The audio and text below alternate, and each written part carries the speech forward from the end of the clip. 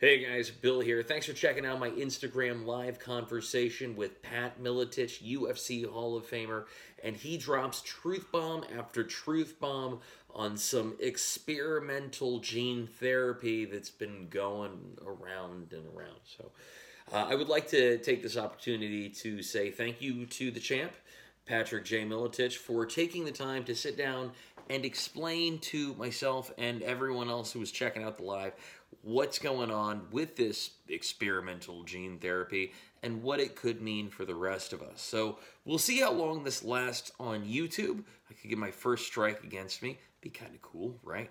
All right, folks. Thank you very much for your time. Thank you very much for your energy. Thank you very much, Champ, for your time and energy. And thank you for the information that you provided with us. Now, don't take his word for it. Do your own research. Look into it, as the kids say. All right, folks. Thank you for your time. Enjoy the video. Which, by the way, there's some audio issues in the video. That happens. I don't think that, Mark Zuckerberg himself was trying to censor this particular conversation. Just one of his minions. So can you hear me?